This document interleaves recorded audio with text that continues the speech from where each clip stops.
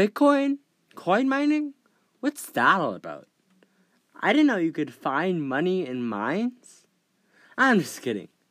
We're not talking about actual money. Just this thing called cryptocurrency? Whatever.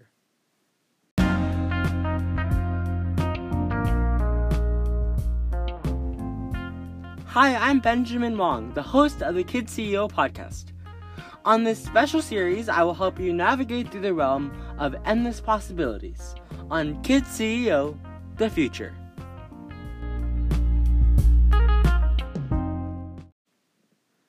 You hear all over the news about cryptocurrency and, the future of money, whatever that means. But it's a really confusing topic. So over the next couple of minutes, I'll talk about what this cryptocurrency is and what makes it so special. Before we look at how crypto helps us, we need to look at what's wrong with the world currently. So as a kid, we think money is perfect. But in the shadows, there are many things that could go wrong. Your parents probably have a credit card. In fact, you might see them paying with it in stores. But even though that technology is improving, it's still not 100% safe and might never be. Add to that problem, banks, who are the middleman, take a cut of the money, which makes everything slightly more expensive. Another problem is that there's about 3 billion people on Earth who don't have a bank. So that means they don't have a credit card, they don't have any place to store their money. Cryptocurrencies like Bitcoin are trying to solve these problems. When you go to a bank to get money or transfer it, you need to go to an ATM. But crypto uses blockchain, which is a very unique and ahead-of-a-time technology. Instead of using a middleman, the blockchain connects to a lot of computers to make that transaction. Obviously, cryptocurrency is a type of money. But how do we define money? Is it gold, your house, the paper that we trade with people? Well, there are 3 basic requirements to call something money. 1, there must be enough people who have it. 2, merchants or stores like Walmart or Target must take it in exchange for goods.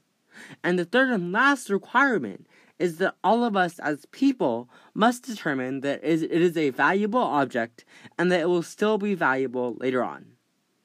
So let's see, we'll look at water bottles. Are they money? Well, let's go down the list. Number 1, do a lot of people have it? Well, yeah, I have a water bottle, you have a water bottle, my parents have water bottles, your parents probably have water bottles. So yeah, it passed the first test.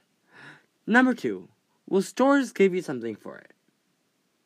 Maybe, but I'm pretty sure 99.99% of the time they won't. Now let's put cryptocurrency through the test. Do a lot of people have cryptocurrency?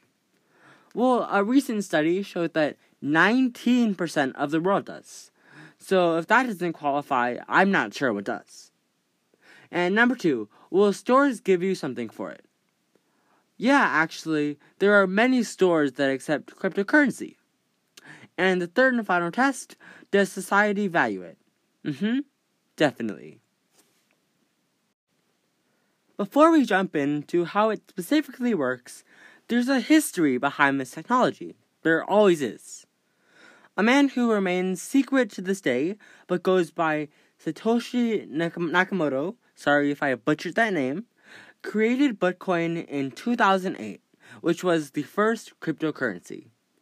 He always told people it was the purely peer-to-peer version of electronic money.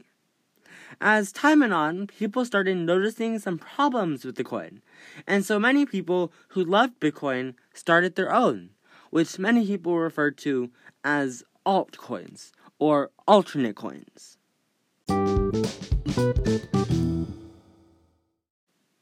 It's that time again! Can you guess how many different types of crypto there are? Bitcoin, Ethereum, I don't know, maybe 10, 20, possibly 100, maybe even 500?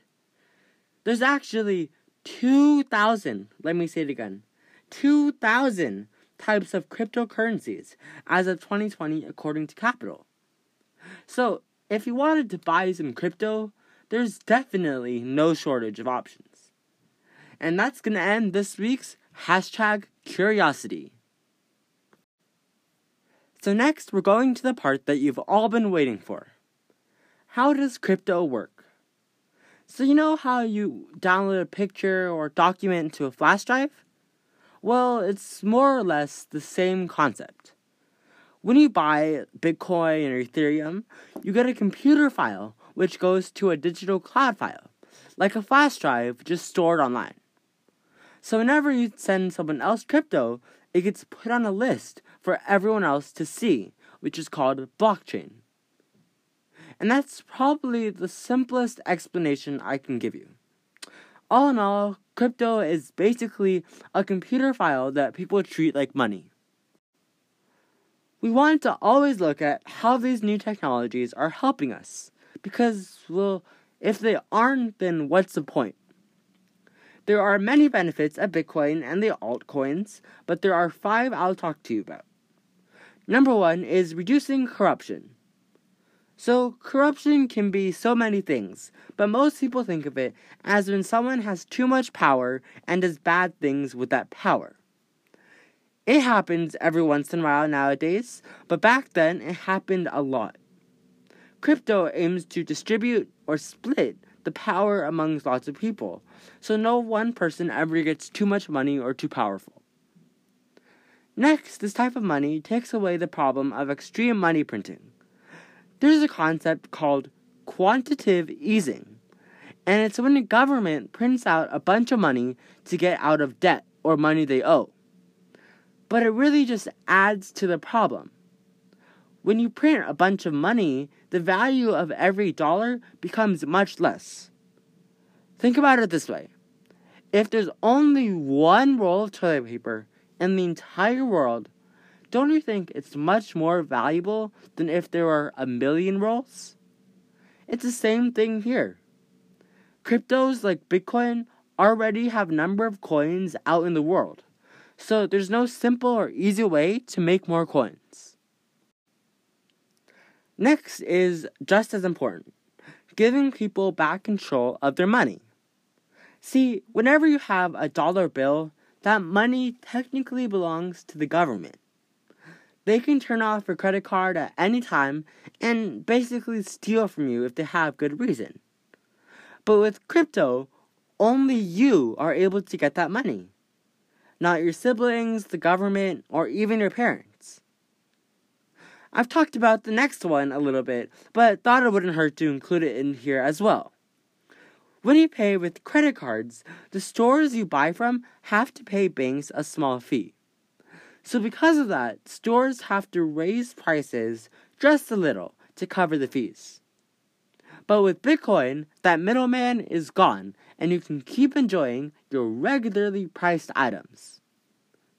In the beginning, I talked about how so many people didn't have banks. But with cryptocurrency, that could change, and they could finally have somewhere safe to store money. So now, how do you get involved with this new technology?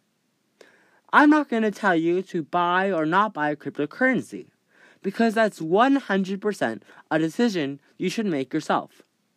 But if you do, it's extremely simple to invest.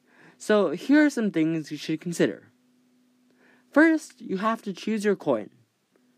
There are so many, so try and choose them based on their management, popularity, and what they're trying to accomplish.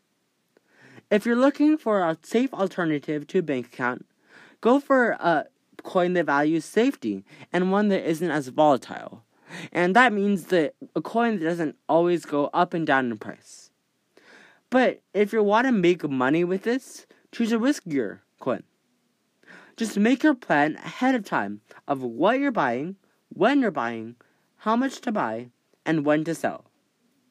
Follow that basic advice, and I can guarantee you have much better luck in the crypto market. So basically, cryptocurrency is just trying to solve some world problems, like cutting out the middleman or giving a suitable replacement to outdated credit cards. It works just like a computer file. When you buy a coin, a file is transferred to your digital wallet, and whenever you interact with the coin, it is shown on a public list called a blockchain. This series is called The Future, and I really believe that this tech is part of the next generation. And with that being said, see you next week.